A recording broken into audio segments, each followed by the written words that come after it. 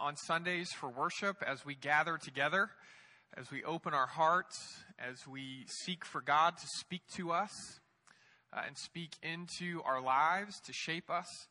And as we open God's Word together this morning, my prayer, my hope is that that transformation will be powerful, that it will be undeniable in our lives. When I was in first grade, I had a teacher named Miss Stumpf. Stump with an F at the end. It was a hard name to get used to saying in first grade, not nearly as hard as the woman herself. She was the scariest person I had ever been around in my life at that point. She genuinely seemed like she couldn't stand any of us in our class. Everything we did seemed to make her angry, frustrated, irritated. I don't know what was going on in her life, but in first grade, you're not thinking about the psychological state of your teacher. You're just scared because she's yelling all the time, and we had to be in the corner all the time. I remember the whole class would often have to be completely silent and still all the way through recess because someone had gotten an answer wrong. She would threaten to hit us with the yardstick if we spoke without, raising our hand and being called on. I mean, she was scary. And so I decided I was going to do something to get even. Now, I don't know what possessed me to do that. I don't know why I thought I could get even. But I decided the best way to do that would be to steal something from her. Now, again, first grade, I can't really remember what was going on in my mind. Maybe I had seen the Disney's version of Robin Hood that weekend. I don't know. But I thought I was going to somehow level the playing field by taking something that didn't belong to me. And I really wanted it to be something that would really make her even more angry than normal. And then she wouldn't be able to figure it out. You could tell I wasn't thinking this through all the way, right? So we're supposed to be having lunch together in the cafeteria. I'm there. I tell her I need to go to the restroom. She tells me not to get lost and come back as soon as possible. And then I promptly leave the cafeteria and don't go to the restroom and go back to our classroom and get in there. And I start rifling through her desk looking for whatever it is I'm going to steal.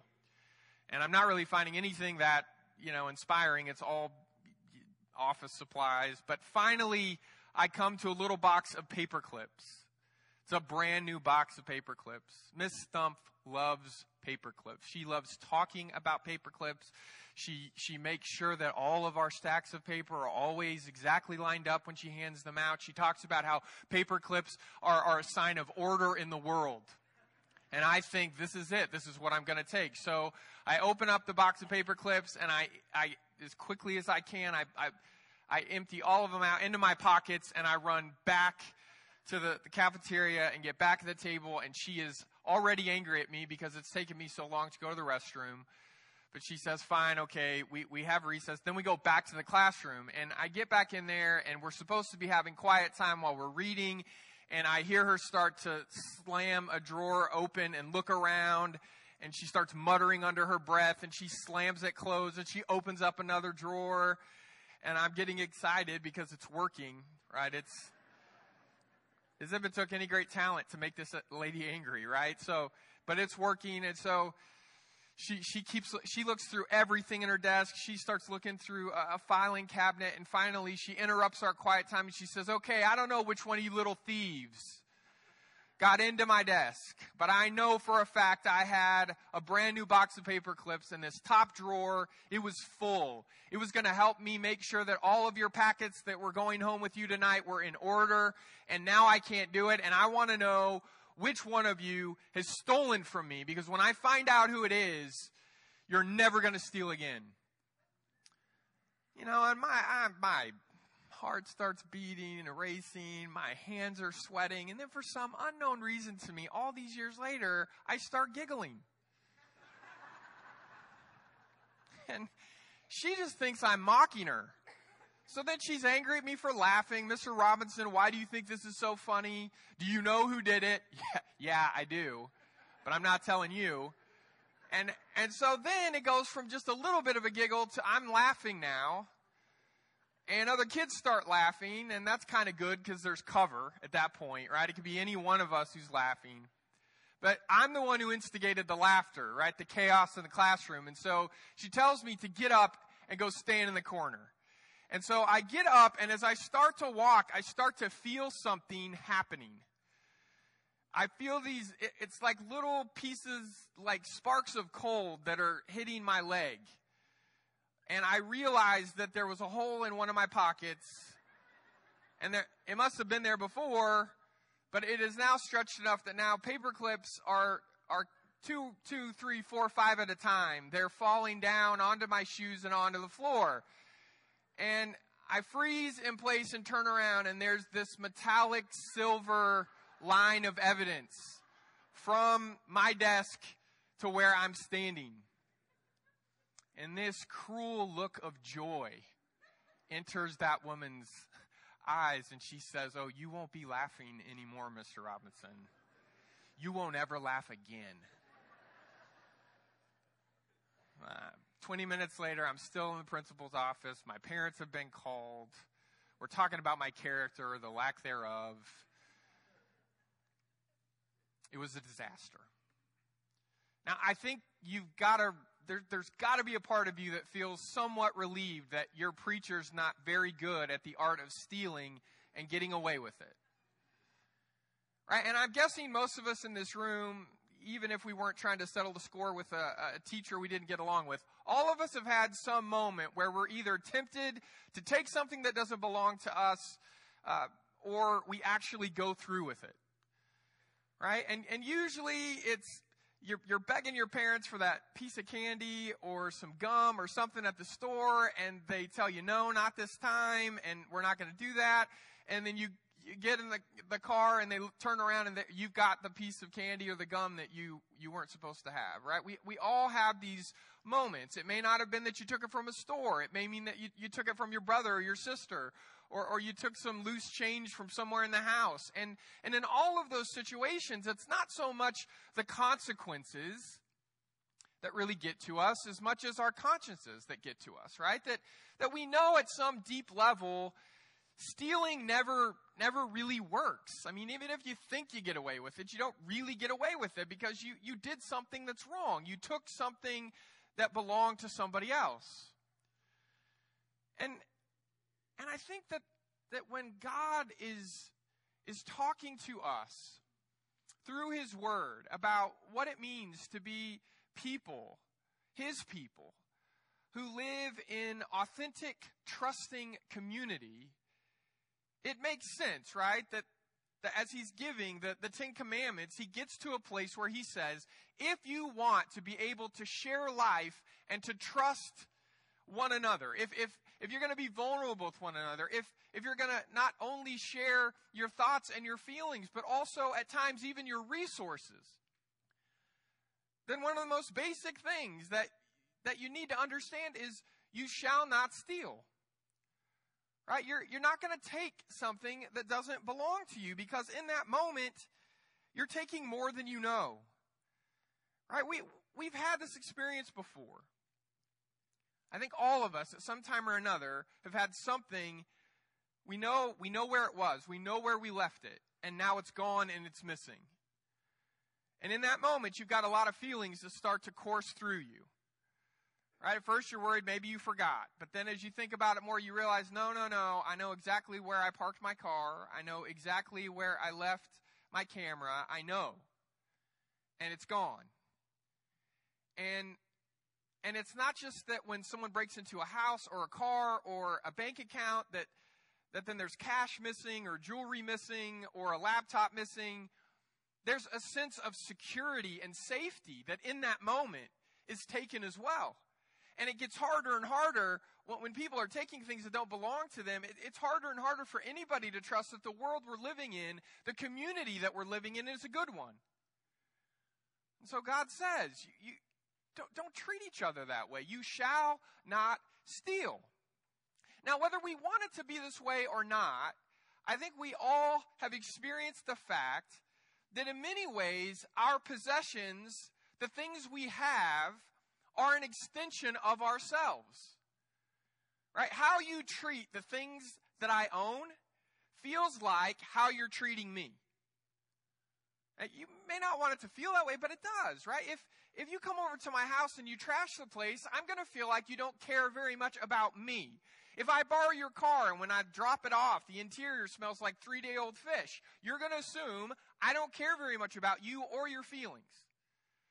Right? And somebody could try to split hairs and say, well, no, that's not how I'm treating you. It's just how I'm treating your stuff. But in our world, in our lives, the way people treat our possessions very much starts to feel like the way they're treating us personally. And so what that means is anytime something is stolen, anytime something is taken from someone, in that moment, it's not just that they're losing whatever the value is of the object that was taken. There's something even more valuable that they're losing. It's their sense of dignity and self-worth. And I know in some ways that sounds dramatic, and it sounds in some ways maybe abstract until you've been in that moment yourself, until you've had that kind of experience where you realize you're not sure you feel safe to stay in the home anymore, or you're not sure that you want the car anymore, or you're not sure you're ever going to get on the internet again and maybe someone's going to be able to get your credit card information anymore. You start to feel nervous and anxious and small and vulnerable. You start to feel like a target. And you start to wonder who's looking out for you, who's going to protect you from people who, if they decide to, can take things from you, can take you for granted, can take advantage, not just of the things you own, but can take advantage of who you are through and through. God surely, in creating us, understands this emotional, spiritual side to the things that we own, our possessions. He understands that whether we want them to become extensions of who we are or not, it's what happens in our relationship to the things that we work hard for. The things that we feel like, okay, this is something I need. This is something that's making my life, if not worth living, it's something that's making my life better to live. And I don't want anybody, I don't want anyone to threaten that. I don't want anyone to threaten me. Depriving people of things that they've worked for, it doesn't just make them feel bad. It can and it does make them feel like they are worth less than they were before. Old Testament scholar Walter Harrelson says it this way: when anyone takes away the life, the selfhood, the honor, the goods of others, that's stealing. And the 8th commandment says no. And he goes on to say, stealing is any activity that damages or destroys a person's opportunity for a good life. A life that includes adequate food, clothing, shelter, work, and hope for the future. I want you to look at that definition. Stealing is any activity that damages or destroys a person's opportunity for a good life. If Harrelson's right, and I believe that he is, it means that stealing can actually be a lot more subtle than smashing a window and grabbing something and running. The kind of stealing that Harrelson's talking about here is a whole lot closer to moments in our world when somebody who can chooses to overpower people who can't, stop them from taking more than their fair share. From taking, as Harrelson puts it, this opportunity to have a good life. Whenever someone takes far more than they need, when at the same time there are people who don't yet have what they need, there is some kind of theft going on that I think we're not fully aware of. It's not necessarily the theft of any one material possession. It is the theft of the opportunity for a good life. And you and I, we may be very far from physically taking something from someone by force, but we're probably not so far away from holding on to more than we need while others don't yet have what they need. Right? Nobody ever wants to tell a story or read a story and realize that in that story they're playing a role they don't want to play. Nobody in this room wants to say that in any way we have taken things that we shouldn't have taken, that we've held on to things that in trying to bless ourselves we might have actually caused other people to not experience blessing. None of us wants to say that we've ever in any way stolen something. But if we think of Harrelson's definition here, I think that we're going to have to confess that we're not just talking about our possessions and what we've done to get those possessions and what we want to do to keep those possessions to ourselves. I think we really have to ask a different level of question about our possessions, and that is, how are we using the possessions we have to impact the lives of others? And not just some people, but all people from all kinds of walks of life. Right? I think what we've got to do is stop asking ourselves how we can define stealing and just leaving the conversation there. I think we need to ask ourselves, could we come to a place of understanding the opposite of stealing? Right? What would a life look like that's doing everything? Not just to stop stealing from anybody else, but to do the opposite of that. If you've got your Bible, open up to Ephesians chapter 4. We'll start reading together in verse 23. Paul writes, "Renew the thinking in your mind by the Spirit and clothe yourself with the new person created according to God's image in justice and true holiness. Therefore, after you have gotten rid of lying, each of you must tell the truth to your neighbor, because we are parts of each other in the same body. Be angry without sinning. Don't let the sun go set on your anger. Don't provide an opportunity for the devil. Thieves should no longer steal," which means Paul knows that thieves go to church in Ephesus. Right? Who else is going to hear a sermon? "Thieves should no longer steal. Instead, they should go to work, using their hands to do good, so that they will have something to share with whoever is in need." Okay, so Paul, in the midst of talking to the Christians in Ephesus about what does it mean for us to be God's people? What does it mean for us to be true members of Christ's community? What does it take for that to happen? What are the raw ingredients? Paul says, well, for starters, you don't lie to your neighbor. Instead, you speak truthfully. And then he says, and you don't hold on to petty, angry grudges. Instead, you do what you can to overcome your differences and your disagreements. And then he says, instead of stealing, what I want you to do is work so that you'll have something that you can use to help other people who could use that help. Right? So that you can help people who are in true need.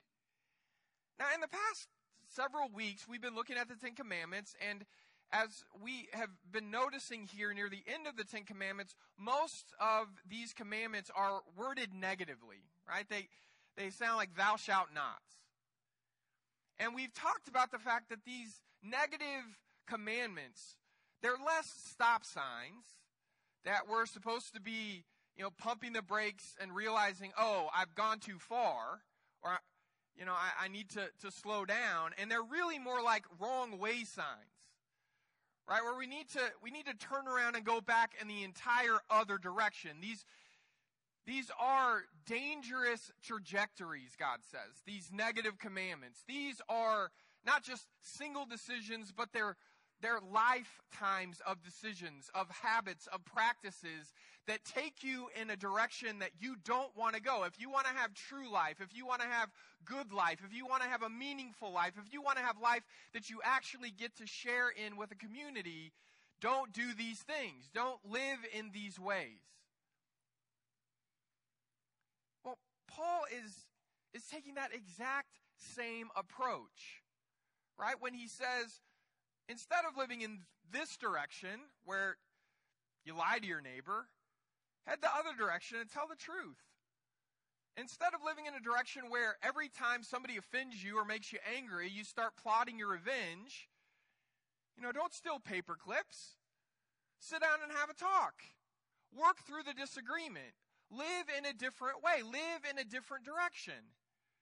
And when he gets to the opposite of stealing, it's clear that the opposite of stealing in Scripture, and especially in this passage, is sharing. The opposite of stealing is sharing. Paul doesn't just say in Ephesians 4, look, just stop taking stuff from other people, it's a sin. He says, stop stealing. That's the first thing, right? And why would he say that? Well, he's kind of talked about this in different ways as he talks about what it means to be a true community.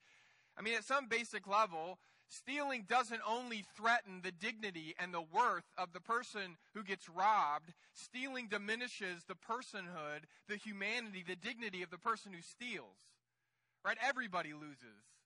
Stop stealing. Stop taking things that aren't yours. But then there's a reason, so that you can work and earn enough so that you can take care of your basic necessities. I think implied here is work hard enough so that you can take care of the necessities of the people in your family. But work hard enough that not only are you earning enough to take care of yourself and your family, but so that you have enough beyond that to help people who are in need, people that don't have any other way to have an opportunity for a good life. I think Paul knows, like so many of the other people in Scripture tell us they know, that there's something redemptive, there's something holy, there's something sacred about the gift God gives you when God empowers you to work. Right? When God gives you health and energy and talent, when God gives you opportunity for you to earn enough to not only take care of your basic necessities, but to then start to dream with what you have left over, how are you going to use that to help other people? Not just grow your own pile of resources, right? Not just cause your own bank account to get bigger and bigger and bigger. And the difficulty here is the assumption that the only reason you would ever really try to make more than you need is to help other people who are in need. That goes against almost everything in our culture.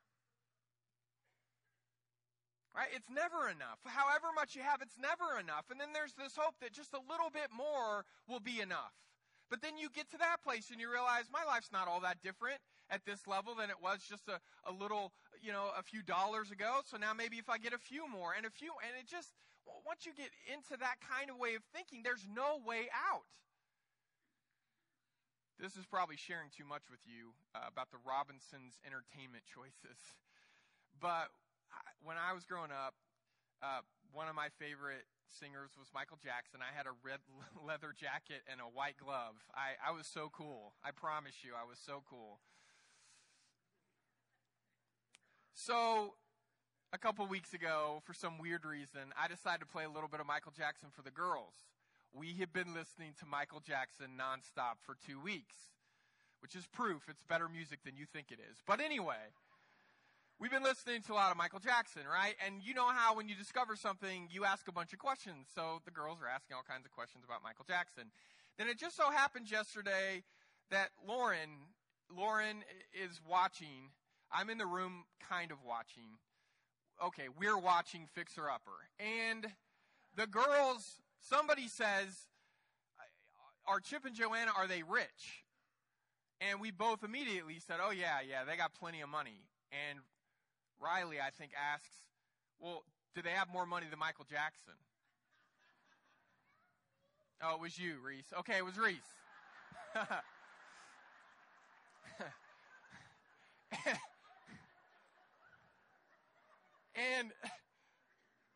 And then I find myself like, oh yeah, I mean, Michael Jackson he's dead and he has more money than them. Right? And I start realizing how ridiculous it is to have a conversation about who's richer. Right? That at some point, and I ended up saying this to Reese, I guess. honey, at some point it doesn't matter anymore.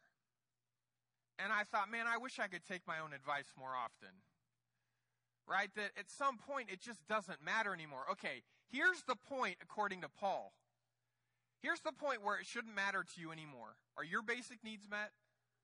Are the basic needs of your family met? Okay, it doesn't matter anymore. How are you going to find a way to get in a relationship with people who need, who don't yet have those basic necessities met? And are you going to share with them freely, willingly, trusting that the God who's given you the ability and the energy and the opportunity to provide for yourself up to this point in your life will continue to be the one who takes care of you into the future?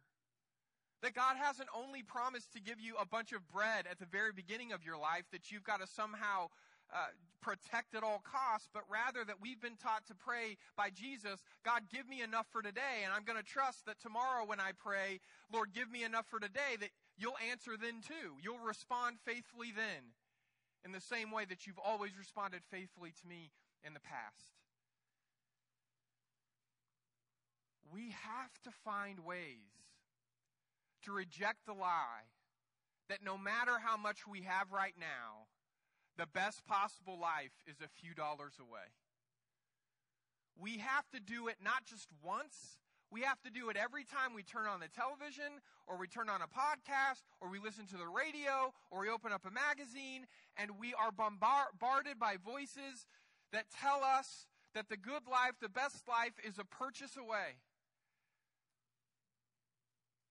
And it wouldn't matter if we talked about this every single Sunday. We would still, the rest of the week, I think, struggle with remembering enough really is enough. And I know there are people in this room who don't yet have enough. And this church is committed and dedicated to helping you have enough. And the only way that's going to really be possible is if those of us who already know we have more than enough say, I want to share. I want to help. Now, here's something that I want to be direct with you about. I think, as Scott mentioned during communion, this is a giving, generous church. Right? This sermon is not leading up to some financial campaign. It's leading to a thank you. I want to thank you for all the times that I have watched this church approach a moment where there's a clear need. And collectively, this church doesn't just open up its heart, but we open up our checkbooks and our wallets and our bank accounts, and we give generously. Okay, I think of Harvest Sunday every year. Every time we set the new goal, I get nervous, and every time we meet or exceed the goal. Right? I think about all the ways that we have opportunities to help other people in this community. Stephen's going to get up in a few moments after the sermon and talk about the Christian Service Center and a food drive that we're going to be a part of. We've got partnerships with Christian homes and disability resources. We have people here that work for that organization, Habitat for Humanity. I love the way that we have a group of people here who are dedicated not only financially, but through time and effort and talent to help the Bhutanese refugees that God sends to us. I love the fact that this church is investing financially in something like Bar Church. I love the fact that people give up vacation time and their own hard-earned money to get on planes and go to Rwanda and to Haiti and to Peru. And I'm leaving all kinds of places and organizations out because we'd be here all afternoon if I named all of them. And isn't that a wonderful problem to have? This is a giving church. I just want us to remember that for this church to stay a giving church, for this church to remain a generous church, we're going to have to keep asking ourselves over and over and over again, who else could use some help? Who else could we bless? How could I rearrange the way I'm spending my money?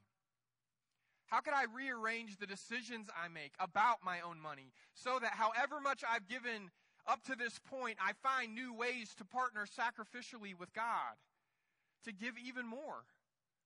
Right? I think there's this wonderful gift that we've been given by God blessing us with financial resources. But there's only one real reason God has blessed any of us with financial resources, and that is so that we will bless other people. And when we forget that, when we start to think it's mostly about our sense of security, or it's mostly about making sure that we're insulated from any type of event that may be coming towards us that we can't predict and we can't know, and so we've got to be as cautious and we got to be as careful. I get all of those emotions. I have all of those emotions. And at the end of the day, brothers and sisters, I think what that means is we trust more in our financial resources than in the Father who gave us those resources. We've got to make the decision. Every single time there's an opportunity, we have to make the decision again and again and again to say, yeah, I could choose to spend this money on me and what I want, but I'm going to make freely the choice to give this money away, because I can't sleep at night knowing that I have far more than I need, while there are still children in our world who don't yet have the basics of what they need. That we don't want to close our hearts to that suffering. That we don't want to walk away from people who are still struggling. I am so thankful for the church that we are. I'm so thankful for the generosity that you have shown to me and my family, and you have shown to countless other families, not just in Abilene, but everywhere. But I want to encourage us to never assume however much we've given enough. That isn't the way Jesus shows. It's not the example that he displays for us, in the way that he finds time and time again to go above and beyond what anybody else asks for or expects. We have to be intentional about this. We have to develop strategies to do this. We have to talk more about this. At our dinner tables and in our conference tables, we have to keep finding ways to do more. Not because we're trying to convince God that we're obedient people who deserve God to bless us even more, but we want to do more out of gratitude. We want to do more because we're already thankful. We want to do more because it's who God is turning us into. Every good thing you have in your life is grace. And grace is always meant to be shared. We're going to sing together now, and as we do, our shepherds and their wives will be just outside these double doors. They're going to be there to pray with you, to talk with you, to be community to you. And so if you have any needs at all that this church can help you with, if you'd like to talk about things that are going on in your life that are great, and you just want to share that story with a Christian couple, whatever it is at all, please go to them as together we stand and sing. Oh, to Jesus I surrender all. To him I freely give. I will ever love and trust him in his presence daily live.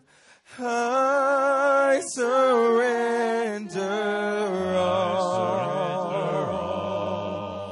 I surrender all. And all to thee, my blessed